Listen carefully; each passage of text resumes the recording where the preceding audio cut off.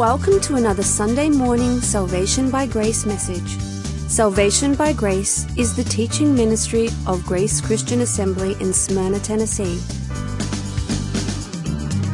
We are currently engaged in a verse-by-verse exposition through the Apostle Paul's letter to the Romans. So grab your Bible and join the congregation of GCA, along with our teaching pastor, Jim McClarty.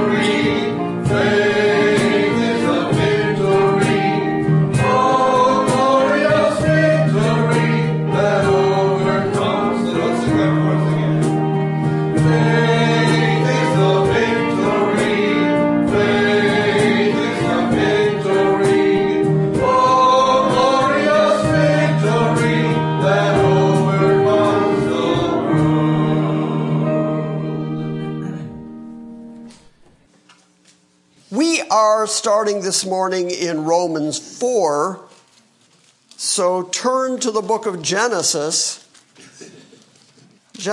12. Paul is continuing to write in Romans 4. He's continuing to write to the Roman church, but he is writing particularly to the Jewish contingent in the early parts of the letter, and has been demonstrating to them, as we saw last week, that salvation without the works of the law, the righteousness of God, was now manifest, made obvious, made apparent through faith in Jesus Christ, completely undermining everything that the Jewish religion said about keeping the law and about justification through works.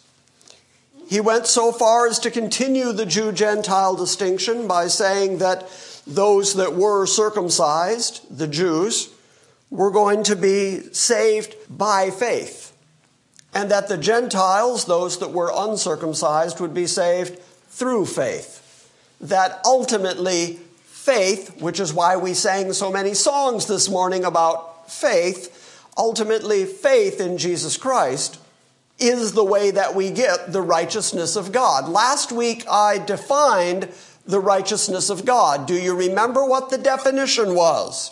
There is only one thing equal with the righteousness of God, and that is the righteousness of God.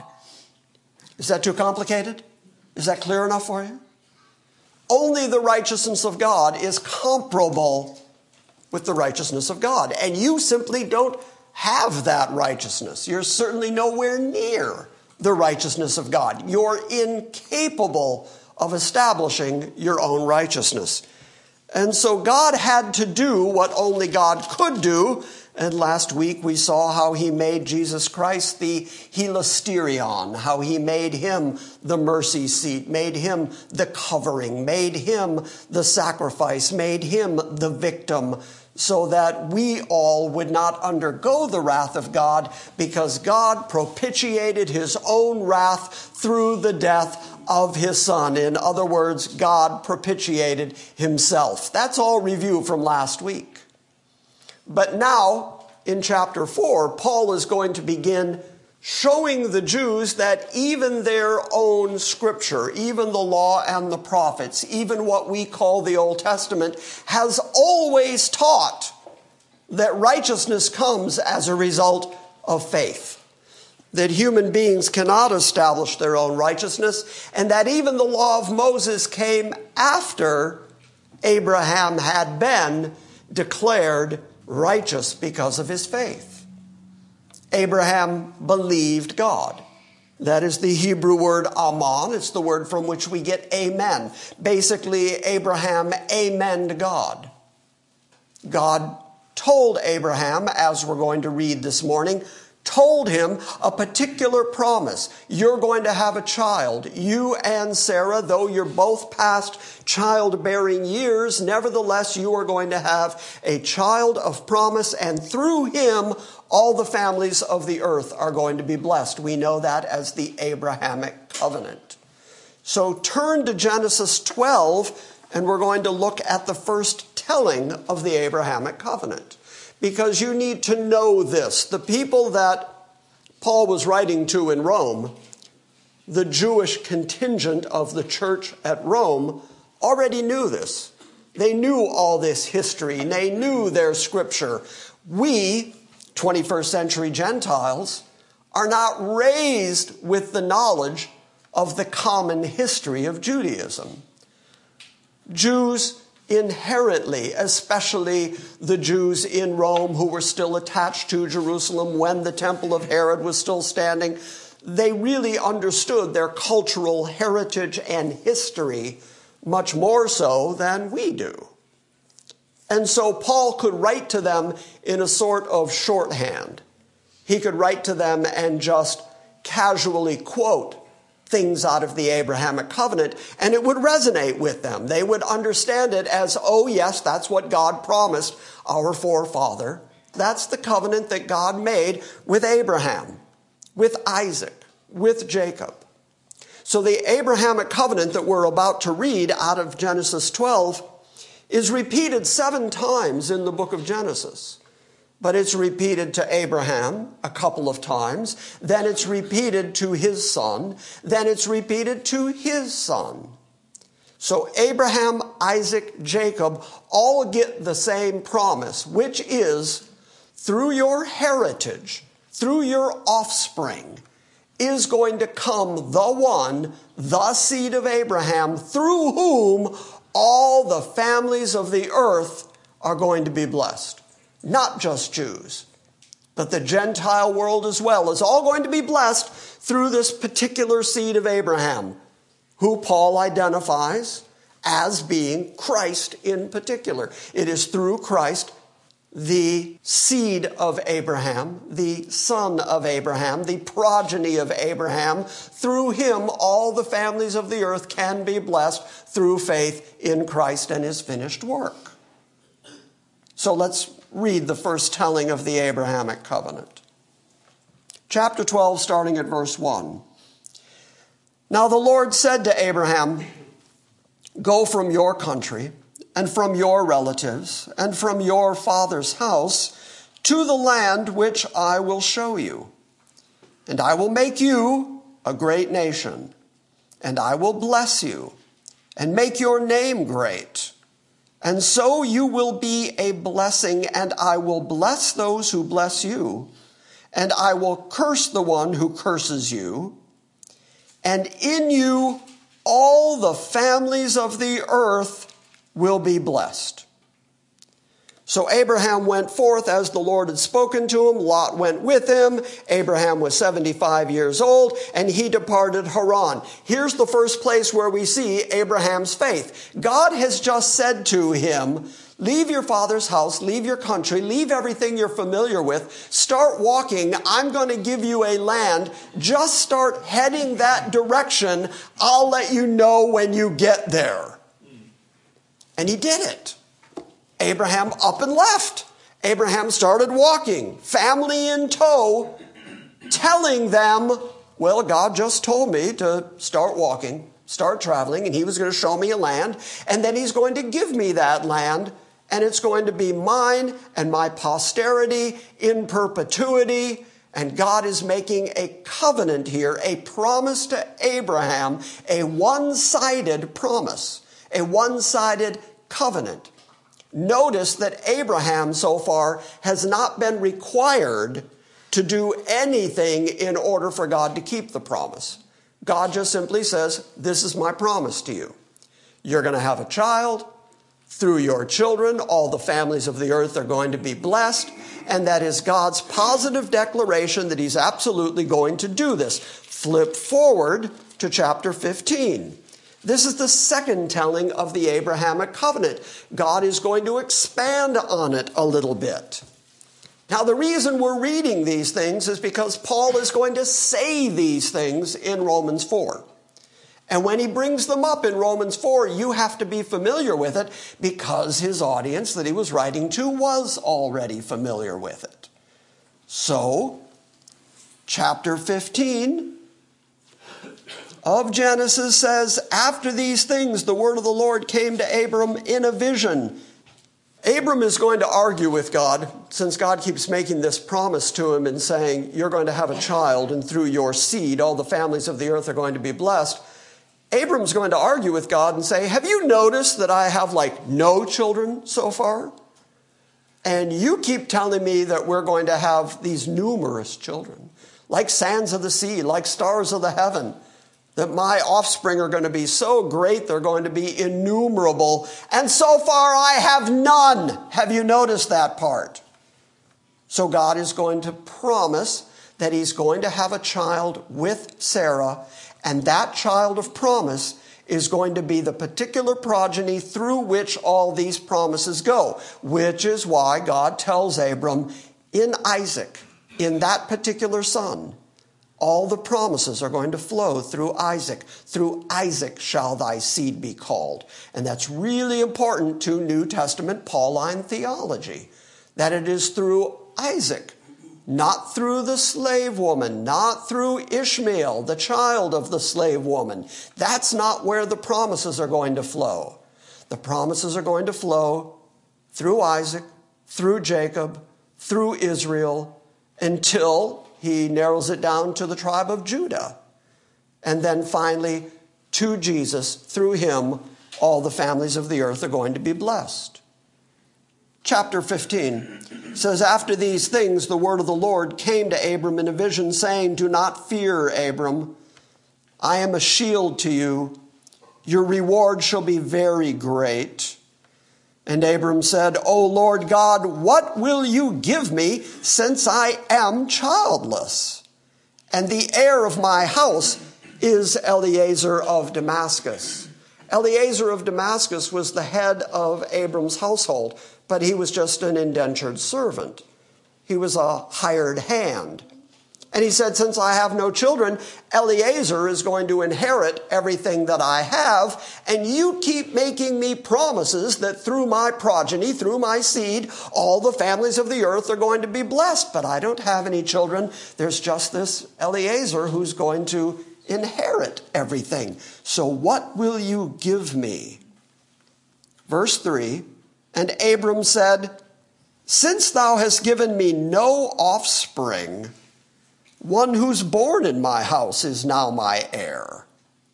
Then behold, the word of the Lord came to him, saying, this man shall not be your heir, but one shall come forth from your own body, and he shall be your heir. So God took Abram outside and said to him, now look toward the heavens and count the stars, if you're able to count them. And he said to him, so shall your descendants be. Verse 6, then he, Abram, amoned God, believed the Lord, and he, the Lord, reckoned it to him as righteousness. So where does righteousness come from? Since we have already said the righteousness of God is something that you absolutely don't have. Where does righteousness come from? Well, all the way back here at Abram, it was reckoned to him. It was imputed to him. The concept of imputation is very, very important to understand all the way through the Bible. There are 3 great imputations in the Bible. The first of them is that when you are born, Adam's sin is imputed to you. There are some theologies out there that say, well, that's not fair. That's what Pelagianism basically is. It says that all men are born essentially neutral. We don't have Adam's sin on us. And then our relative righteousness or sinfulness is determined by what we do here in this life. But the Bible says you're born a sinner. You come out of the womb sinning. The Bible says that babies come out of the womb speaking lies. Do any mothers want to testify? It is true that human beings are sinful from their youth. As a consequence, the only place that you can get righteousness is if Adam's sin is imputed to you, but then because of your faith in Christ, your sins are imputed to Christ. When he died on Calvary, your sins were carried away utterly and completely. He's a perfect Savior who saves perfectly. He's a complete Savior who saves completely. All your sinfulness, all your wretchedness, all your depravity was carried away when Christ died as the hilasterion, as the propitiation for your sin. But then the third great imputation, and I think this is the really good one, is that his righteousness is imputed to you. His righteousness is put on your account. And what Paul's about to argue in the book of Romans is that's how righteousness has always come. Look at Abraham. All the way back at the beginning, Abram believed God, and God imputed to him, counted to him, credited him, reckoned to him that he was righteous for the mere fact that he believed God.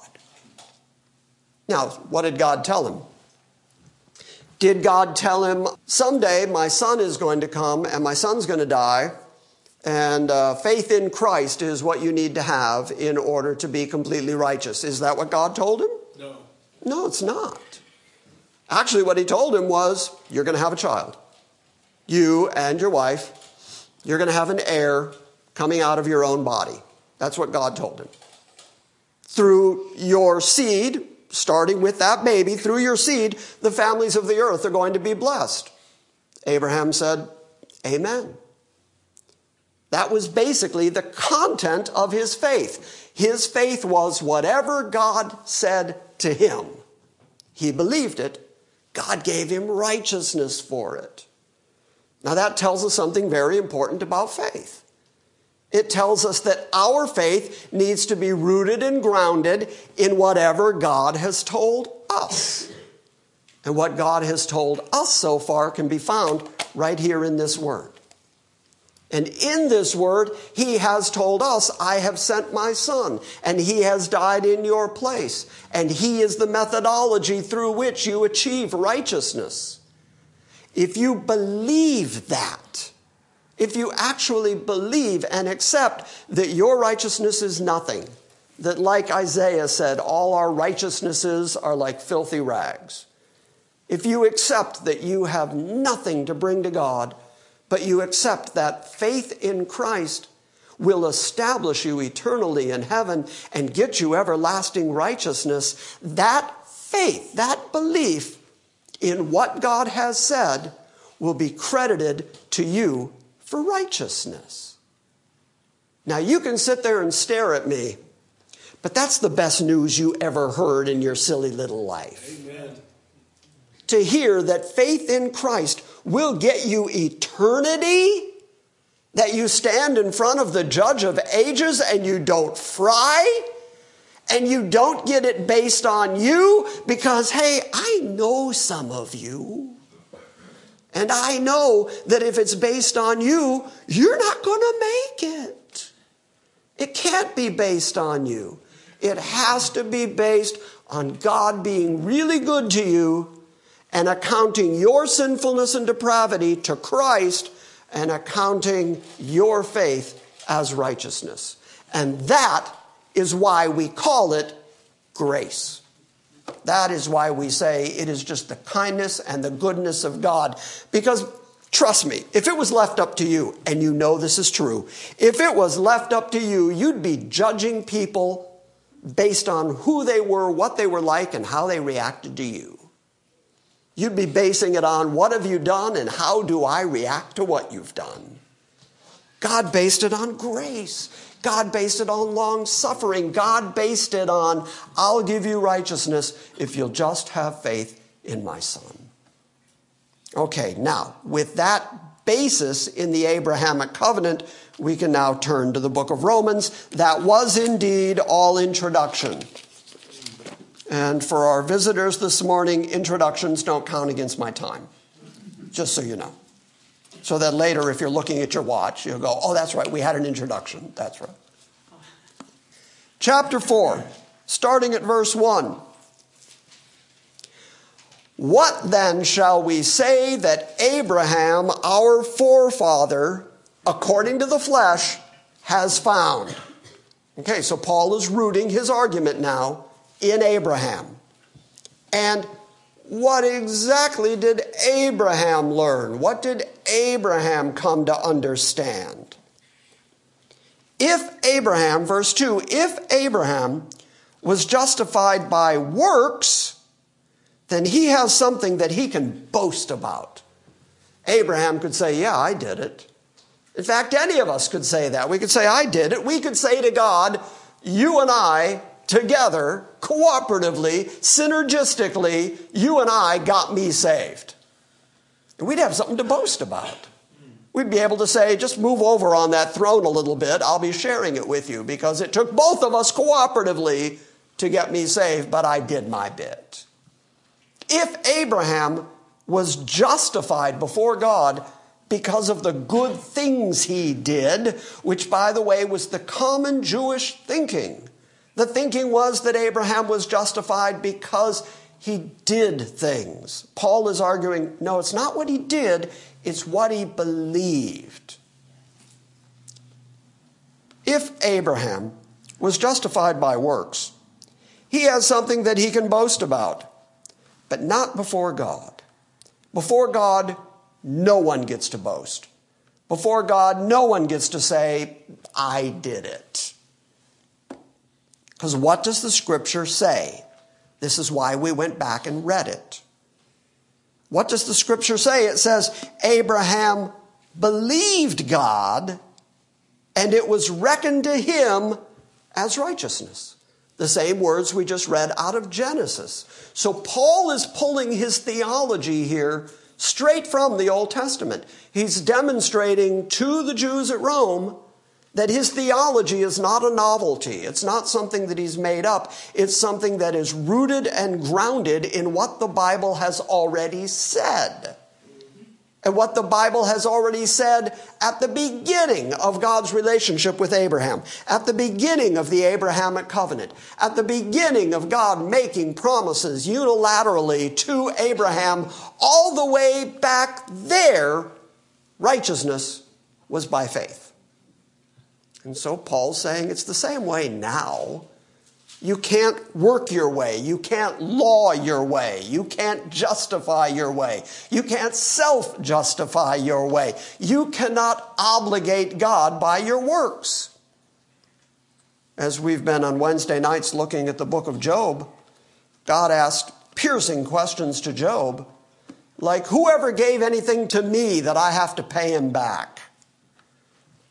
Whoever gave me something so good that I would have to recompense him?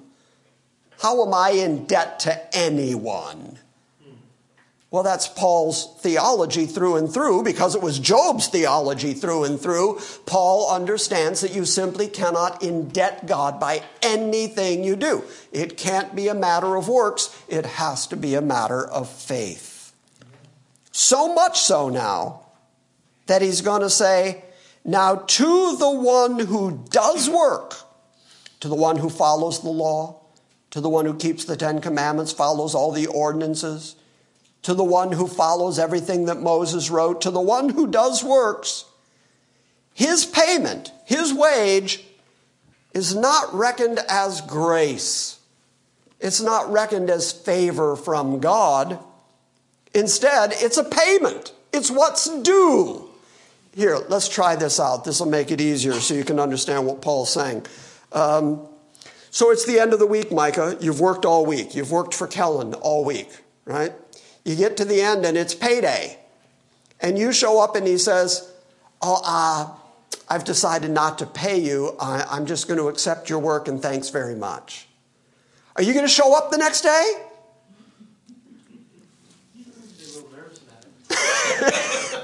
No, we really appreciate it. We appreciate your work so far, but, we're not going to pay you. No, you go to work every day. You get up every day and leave April to go do work because you're going to get paid.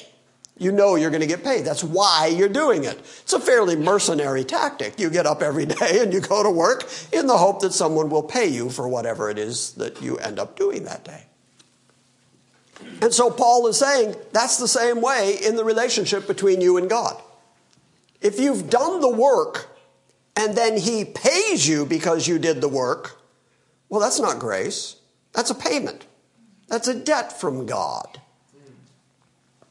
But, and hold on close to this phrase, but to the one who does no work. You got that? To the one who has nothing to his credit. Now let me be very clear, because every once in a while when people hear me say this, they throw out wild accusations. I am not saying that Christians do not do good works. We do. The Bible says so. We do the good works that we were ordained to walk in. That's Paul's language. We are certainly called to be loving and kind and gracious and helpful people. We are certainly called to walk in good works. But the good works we do can't save us. So here's the equation. We do good works, but the good works don't save us. We do the good works because we're saved. Because Christ has done the work of saving us, we then have the impetus, we then have the reason, the rationale to go out and be good to other people because God has been phenomenally good to us. And that becomes our inspiration for doing good to other people. But if you think your good works, no matter what they are, no matter what work it is, if you think some amount of your good work is actually achieving some kind of standing with God that will achieve your eternal justification, you genuinely have the cart before the horse. Because you're thinking that your good works are earning you something. which is why Paul says, but to the one who does not work. It's an emphatic. One who does not work at all. Nothing. No works. Nothing. You're carrying nothing to God in your hands. Instead, you show up with empty hands and plead the grace of God and faith in Christ. To the one who does not work, but believes in him who justifies the ungodly. Anybody here want to admit that you qualify for the category ungodly? Present and accounted for. And those of you who didn't raise your hands, shame on you. That's just a sign of your ungodliness. Okay, that's all that is. A tad late. God justifies the ungodly. So here again are the categories. Don't miss it. On one hand, there's the righteousness of God. On the other hand, the ungodly. And never the twain shall meet unless there's an intercessor. Unless there's somebody standing in that gap who can make it okay between the righteousness of God and the ungodly. How is that accomplished? We believe. The one who believes in him who justifies the ungodly, his faith is reckoned as righteousness. So what did we read back in Genesis? That Abraham believed God and it was reckoned to him as righteousness. Paul brings it into the New Testament and he says, the one who does not work but believes in him who justifies the ungodly, his faith is reckoned as righteousness. Consistent theology. From Romans to Genesis, completely consistent theology. Now, by the way, I feel like I need to keep pointing this out every time we see these words. There is one Greek word being used for faith in verse 5. And it's easy for us to, in the English language, think that we're talking about two different things, faith and belief. All you're looking at is the noun form and the verb form of the exact same word. It is pistis and pisteo. In other words, if this were translated correctly, it would say, to the one who does not work, but faiths him, a verbal form of faith. The one who faiths in God, who justifies the ungodly, that faith, that faithing, that act of believing in Jesus and believing everything God has said, that becomes reckoned to you as righteousness. Okay, now here's the hard part. So far we've read it. It's clear. The words are really clear. It's such a simple sentence. It's such a simple concept to hold on to. Faith reckoned for righteousness. Easy. But how many of us are willing to cast ourselves out into eternity based on the thin thread of faith in Christ without our works? Every one of us, because we're egocentric. Every one of us, because we're fleshly humans. Every one of us wants to believe that we did something. I've got something. When God sizes me up, when God judges me, he's going to remember that time that I did that thing, because that was a good thing I did. And that's going to gain me a little extra favor with him when that comes up. No, instead we're supposed to completely ignore, utterly ignore everything we are, everything we did, all our good works, and importantly, he forgets all our bad works. So the exchange is you forget your good works, he forgets your bad works. And then for faith in Christ, he's willing to give you, account to you, impute to you, credit you with God's own righteousness. And that's why I keep defining it as there's only one thing that's equal with God's righteousness. That's God's righteousness. And to stand in God's presence, you need that level of righteousness. Where are you going to get it? He, the only one who has it, has to give it to you. Amen. And he will give it to you graciously and kindly in exchange for faith in his Son. Now, we're fortunate. We have the Holy Spirit of God inside us, inspiring that faith. The world out there that doesn't believe this, doesn't have the Spirit of God, and as a consequence, can't believe this.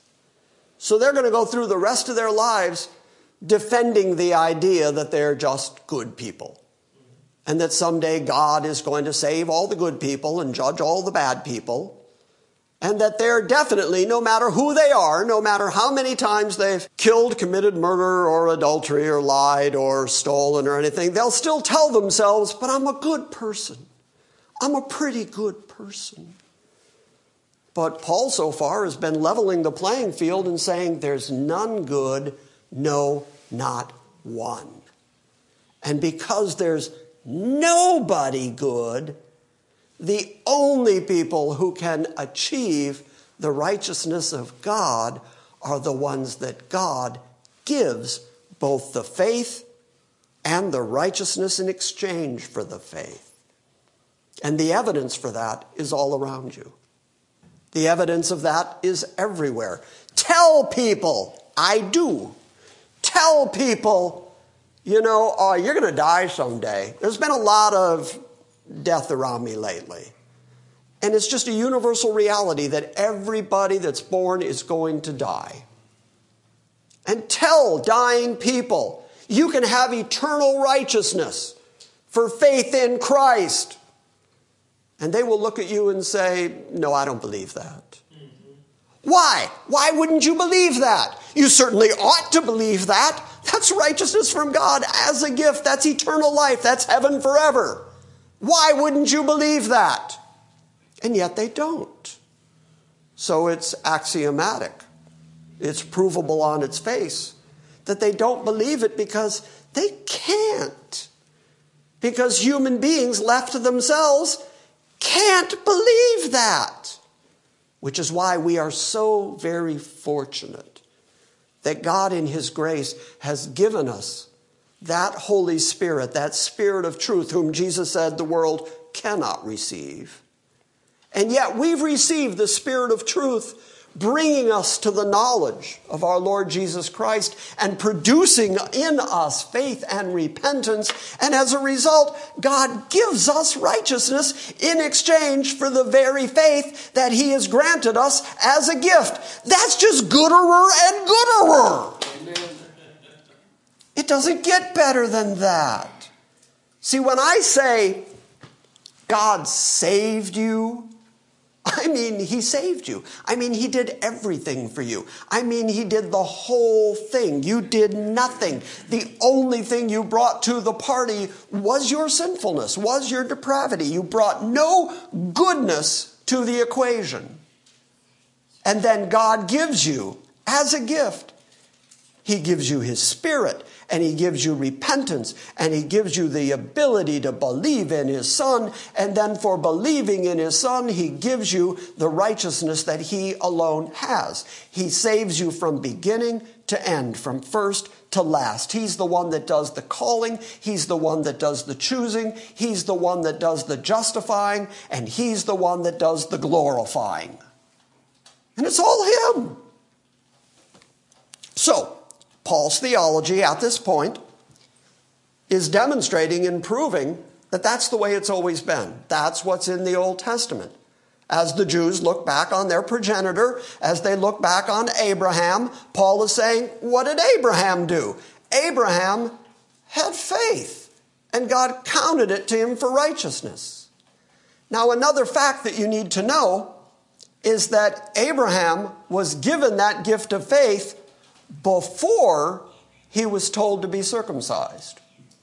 Before God instructed him that all of his offspring would be circumcised, nevertheless the righteousness of God was already imputed to Abraham. Now Paul is going to talk about that. Because those who were in Rome and circumcised, the Jews in Rome, looked down on the Gentiles, whom they referred to as dogs and as the uncircumcised, the unwashed, the unclean masses, the ones who had no history and relationship or covenants with God, the ones who didn't have the prophets of Yahweh. They looked down on them. So now Paul is going to say, well, let me ask you a question. If Abraham got the righteousness of God in exchange for his belief, when did he get it? Did he get it when he was circumcised? In which case, you guys have an argument. Or was he credited righteousness before he was circumcised? Well, if he was credited righteousness before he was circumcised, then God even justifies the uncircumcised. You get the argument? See where he's going? Okay, let's keep reading. Verse 6. He's going to back up his evidence here that righteousness comes through faith. Verse 6, just as David also speaks. David writing in the Psalms, he speaks of the blessing that is upon a man to whom God reckons righteousness apart from his works. In other words, I gave you an example from Abraham. Now I'm giving you an example from King David. Why is that important? Abraham had the Abrahamic covenant. David had the Davidic covenant. These are heroes within the Jewish history. These are people they would point back to and say, we are the descendants of Abraham, descendants of David. We once were a great and mighty nation, and we had a king who was after God's own heart. And Paul says, both of them believed the very thing I'm trying to convince you of now, which is righteousness comes through faith. David speaks of the blessing upon the man to whom God reckons righteousness apart from works. Writing, verse 7, blessed are those whose sins, whose lawless deeds have been forgiven, and whose sins have been covered. Really important word. Remember, last week we talked about the fact that Christ is the covering. Christ is the hilasterion. Christ is the mercy seat. He's the kapareth. He's the one that covers our sins. Paul picks that language up and says, even David said that our sins would be covered. And blessed is the man whose sin the Lord will not take into account. Okay, let's take another survey. How many of you would really like it if God never brought up your sin again? Good plan. Good plan. How many of you are sick of raising your hands? How many? Okay, never. What a good plan. God never brings up your sin. I don't know if you're anything like me, and I hope you're not. I wake up some nights and think about the places I've been and the things I've done. And it keeps me up. It keeps me awake because I'm more aware of my depravity than any of you are. And I'm more aware of my sinfulness than any of you are. And I think sometimes, how could God save a wretch like me? Well, the idea that God would never bring up my sins, the stuff that keeps me up at night, the stuff that plagues me, the stuff that worries me, the stuff that makes me think I am unsavable. What if God just never mentioned it? I'd be like 1,000,000 years into eternity going, I hope that never comes up. And yet, here King David said that God was going to cover and not take into account our sin. Okay, so let's look at the equation again. He's not going to bring up our sinfulness. He's not going to take it into account. But for our faith, he will place on our account the righteousness of God. How good is that? I mean, when we say gospel, when we say good news, we're talking really, really good news. We're talking about a God who could save a wretch like me. Blessed are those whose lawless deeds have been forgiven. By the way, I'd have to agree with David there. Yes, that's very blessed. Yeah, if God never brings that up, real blessed. Blessed are those whose lawless deeds have been forgiven and whose sins have been covered. Blessed is the man whose sin the Lord will not take into account. So, verse 9, is this blessing then only upon the circumcised? Or is it also upon the uncircumcised? That was the big debate. That's what the big difference was in the Roman church. The Jewish contingent and the Gentile contingent wouldn't even meet in the same place. There was tension between those two groups. There was that feeling among the first century Jewish church that that's our Messiah. He came through our promises, our prophets, our scripture, our God. And now Gentiles are going to get the same reward that we get? How is that possibly fair? So Paul asks, if it is then reckoned, if this faith of Abraham is reckoned, how was it reckoned? Is the blessing upon just the circumcised, just the Jews? Or upon the uncircumcised, the Gentiles also? For we say, faith was reckoned to Abraham as righteousness. That's the basis of his argument so far. We're saying that righteousness came to Abraham because of his faith. So the big question is, can Gentiles have faith? Because if they can, then they're going to get that same righteousness. And the Jews, again, are going to say, 1,400 years we've been keeping the law. 1,400 years we've been listening to our prophets, and we've been taken into bondage and moved out of our country and back again. We have this long history, a couple thousand years reaching all the way back to Abraham. We've been keeping all the scripture, and we've been keeping the law, and we've been following our prophets. We've been keeping the religion. We've got the temple. We've been doing the sacrifices day in, day out. We are earning a reward, and now you're telling me that Steve gets the same reward we do? How is that fair? How is that fair? How then was it reckoned? When faith was reckoned to Abraham as righteousness, how was it reckoned? While he was circumcised or uncircumcised? That's why I said a few moments ago, you have to know the order of events in the book of Genesis. It was before Abraham received the instruction in circumcision. Before that, he was told that he was righteous, and his righteousness was reckoned for faith. How then was it reckoned? While he was circumcised or uncircumcised? Well, not while he was circumcised, but while he was uncircumcised. And he received the sign of circumcision. Remember earlier I said it's a sign, it's a seal. If the Jews, if the offspring of Abraham were all circumcised, that becomes a sign, a seal of what God had done already in establishing Abraham.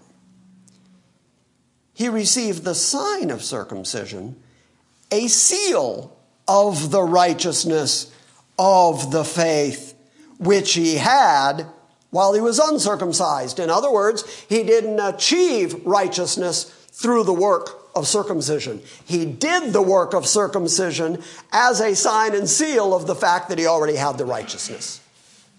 Same equation as I laid out earlier. We don't do good works to get saved. We do good works because we're saved. Paul is saying same thing with Abraham. Abraham was given righteousness, and then he did the work of circumcision.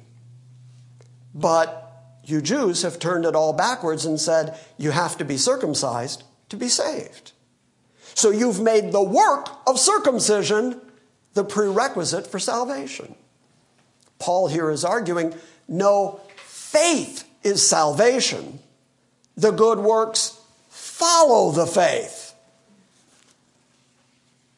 he received the sign of circumcision, a seal of the righteousness of faith, which he had while he was uncircumcised, so that he could be the father of all who believe without being circumcised, that righteousness might be reckoned to them. So who's he talking about? He's talking about the Gentiles, the ones who are uncircumcised. But Abraham becomes the spiritual father of even the uncircumcised Gentiles because he was the first one recorded in the Bible who had righteousness imputed to him in exchange for his faith.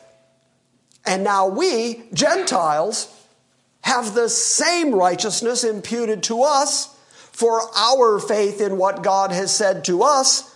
And Paul's argument is that faith is the thing that is saving people, Jew or Gentile. It is not the circumcision, because the circumcision was separating Jew and Gentile.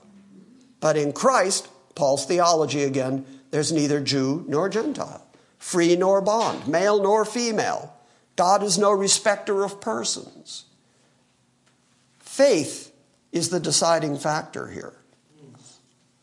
He received the sign of circumcision, a seal of the righteousness of the faith which he had while he was uncircumcised, that he might be the father of all who believe without being circumcised, that righteousness might be reckoned to them.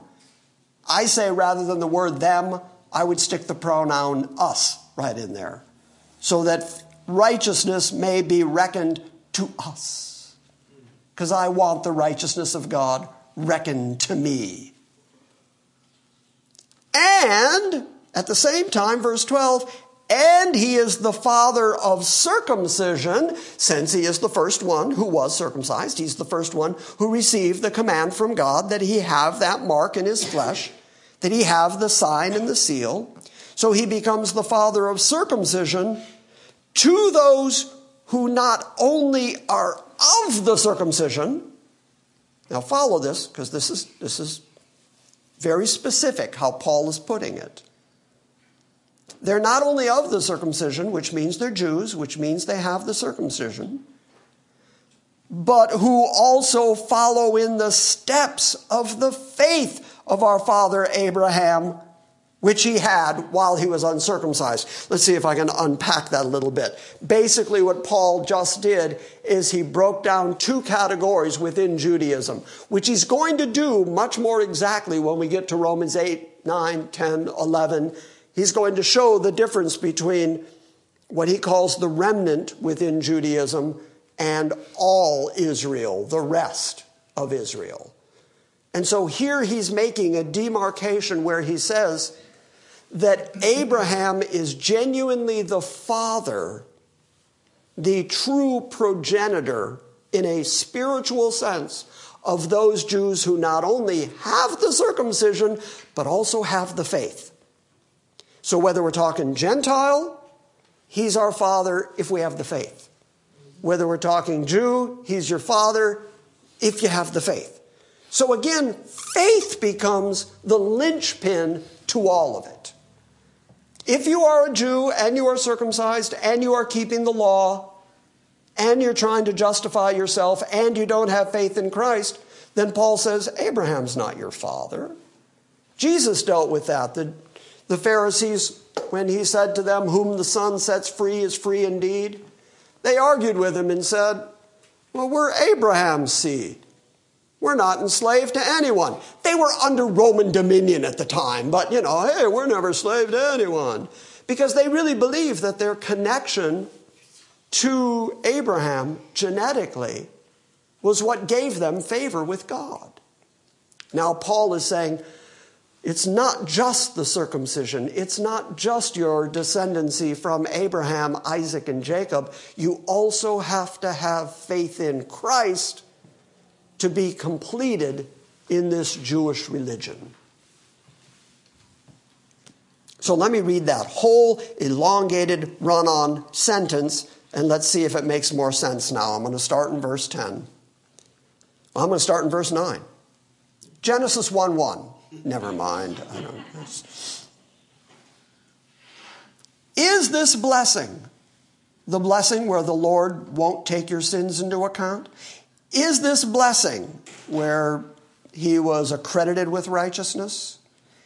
Is this blessing then upon the circumcised only, or upon the uncircumcised also? For we say faith was reckoned to Abraham as righteousness. How then was it reckoned? While he was circumcised or uncircumcised? Not while circumcised, but while uncircumcised. And he received the sign of circumcision, a seal of the righteousness of the faith which he had while he was uncircumcised, so that he might be the father of all who believe, all who have faith, even though they're not circumcised, that righteousness might be reckoned to them. And he became the father of circumcision to those who are not only of the circumcision, but who also follow in the steps of the faith of our father Abraham, which he had while he was uncircumcised. Verse 13, for the promise to Abraham, or to his descendants, that he would be heir of the world, was not through the law, but through the righteousness of faith. In other words, we began today by reading the first telling of the Abrahamic covenant. Key and essential to the Abrahamic covenant is through your seed, all the families of the earth will be blessed. Not just the Jews, but all the families, all the Gentiles, all the nations. Everyone is going to receive the blessing of righteousness from God through faith, not just the Jews. That promise, Paul calls making Abram the heir of the world. Not just the heir of his immediate progeny, not just his children, but even Gentiles, even families everywhere, even people he's not related to in any way. He is going to inherit the entire world by Paul's language. World again, cosmos. We've talked about the word cosmos many times. It doesn't mean the physical planet, and it doesn't mean everybody on the planet. It means not just Jews, not just your immediate offspring. You're going to become the heir of all kinds of people. And the promise to Abraham, the Abrahamic covenant, that was also made to his descendants. Remember I said it was made to Abraham, then it was made to Isaac, then it was made to Jacob, and then the 12 tribes, and then Judah was pointed out specifically, and then Christ is called the Lion of the tribe of Judah. So that descendancy leading to Christ, the promise of Abraham and to his descendants, that he would be the heir of the world, was not through the law. Now, we don't feel that as much sitting here today, 21st century Gentiles, sitting in Smyrna, Tennessee. We don't feel the gut punch of that as much as the first century Jewish law-keeping audience would have felt it. They would have really felt that. Wait, I've been doing the law. 1,400 years we're doing the law. My dad did the law. My grandpa did the law. My great-grandfather did the law. I've been raised in the law ever since I was a child. Keeping my own self-justification is essential to who I am as a person. That's my whole religion. That's my lifestyle.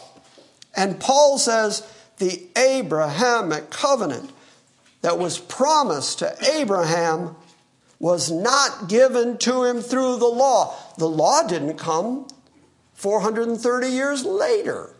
God finally brings Israel out of Egypt and brings them to Mount Sinai. That's 430 years after Abraham had already established, had already achieved having righteousness reckoned to him. So it wasn't through the law. So the keeping of the law cannot satisfy the Abrahamic promise of righteousness through faith. I'm going to say that again, just in case you've tuned out. I spilled a lot of words this morning. But get this, because we are legalists at heart. We want to do stuff. We want to justify ourselves. And Paul says the promise of righteousness through faith is not, does not, cannot be based in the law. It can't be based on what you do. It can't be based on your good works. It's based on this. The promise to Abraham or to his descendants that he would be heir of the world was not through the law, but through the righteousness of faith. I love the phrase, the righteousness of faith. Because you can go through the whole rest of your life desperately trying to achieve your own righteousness. You can go through the rest of your silly little life. That's twice this morning I referred to your life as a silly little life. Apparently you're living silly little lives right now.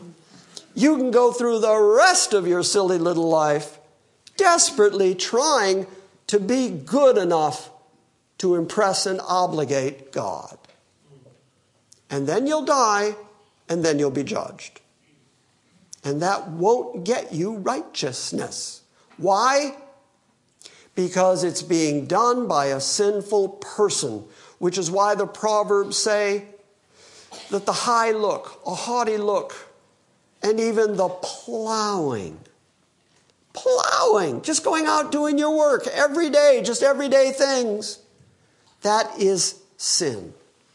As much as a high look, as much as your pride is a sin, just being a sinner is a sin. Just being who you are by nature. When you woke up and opened your eyes this morning, within your first 5 thoughts, there was enough sin to put you in hell forever. And you think that you, under those conditions, are somehow going to get good enough to obligate God and his perfect standard of holy righteousness? You can't do it. You can't do it. How do you get righteousness? The righteousness of faith. Faith in Christ's finished work will achieve eternal righteousness. And that, I'm going to say again, is really, really, really good news. Give up on yourself. Just give up on yourself. Take sides with God against yourself. Understand that he, in his absolute authority and sovereignty, can do whatever he's pleased to do, and he is pleased to save you through faith. So agree with him, get on board with that deal, give up on yourself, and cast all your hope on Christ. Run to him. Grab him for all he's worth. Cling to him. Hold on to him. Do not take him lightly. Do not take him casually. He is the single most important deciding factor in all of life and eternity. You don't take this stuff lightly. Agreed? Agreed. All right. Any questions? Yes, sir, Dwayne. So in verse 9... Are you under the impression that we can hear you? No, I'm not. In verse 9, Yeah. when it says, Abraham believed God, and it was credited to him as righteousness. Now, I've got a lot of people that say that the belief came from Abraham. And then the righteousness was credited to him because he believed. Mm-hmm. But then later on verse 9, it just says, for we say faith was credited to him. So even the faith. Yeah, that's consistent. And certainly when you get into the New Testament, what do you read in Hebrews 12? Jesus is the author and the finisher of faith. Right? Or Paul writing, by grace are you saved through faith, and that not of yourselves. It is a gift of God, not of works, lest any man should boast. And so consistently, where faith is spoken of throughout the New Testament, never once can you find any single phrase that says faith is something that men whip up out of their own mind, imagination. It's always spoken of as something that is given by grace, given from God to the people he is actively saving. And then when you go back to Genesis 12, God spoke to Abram, he called, and then Abram just walked. Yeah. What you have in Genesis is a record of God speaking to Abram and Abram's reaction, but we're not told what the inspiration for the action was. Right, but then you get to the New Testament and it does say. And it explains it. So we have to be consistent there. But also, by the way, I think we can say, there were a lot of people in Ur of the Chaldees. And none of the rest of them received the promise and the land and the heritage. So did Abram one day, just out of his own imagination, decide to believe in a God he had never heard from? Or did God come to him first and then Abraham believed, while everybody else that was there didn't believe because they didn't hear from God? So once again, you see God being the first cause. You still see God being the instigator of the relationship. Throughout the Bible, it's never humans that instigate the relationship. Make sense? Good question, by the way. Well done, you. Anything else? All right. Say goodbye to the internet congregation. Bye. Thank you for listening to this week's Salvation by Grace morning message. We invite you to visit our website at salvationbygrace.org for weekly updates, books, Q&As, and our ever-expanding audio archive. Join us again next time as we delve into the Word of God and study His sovereign grace.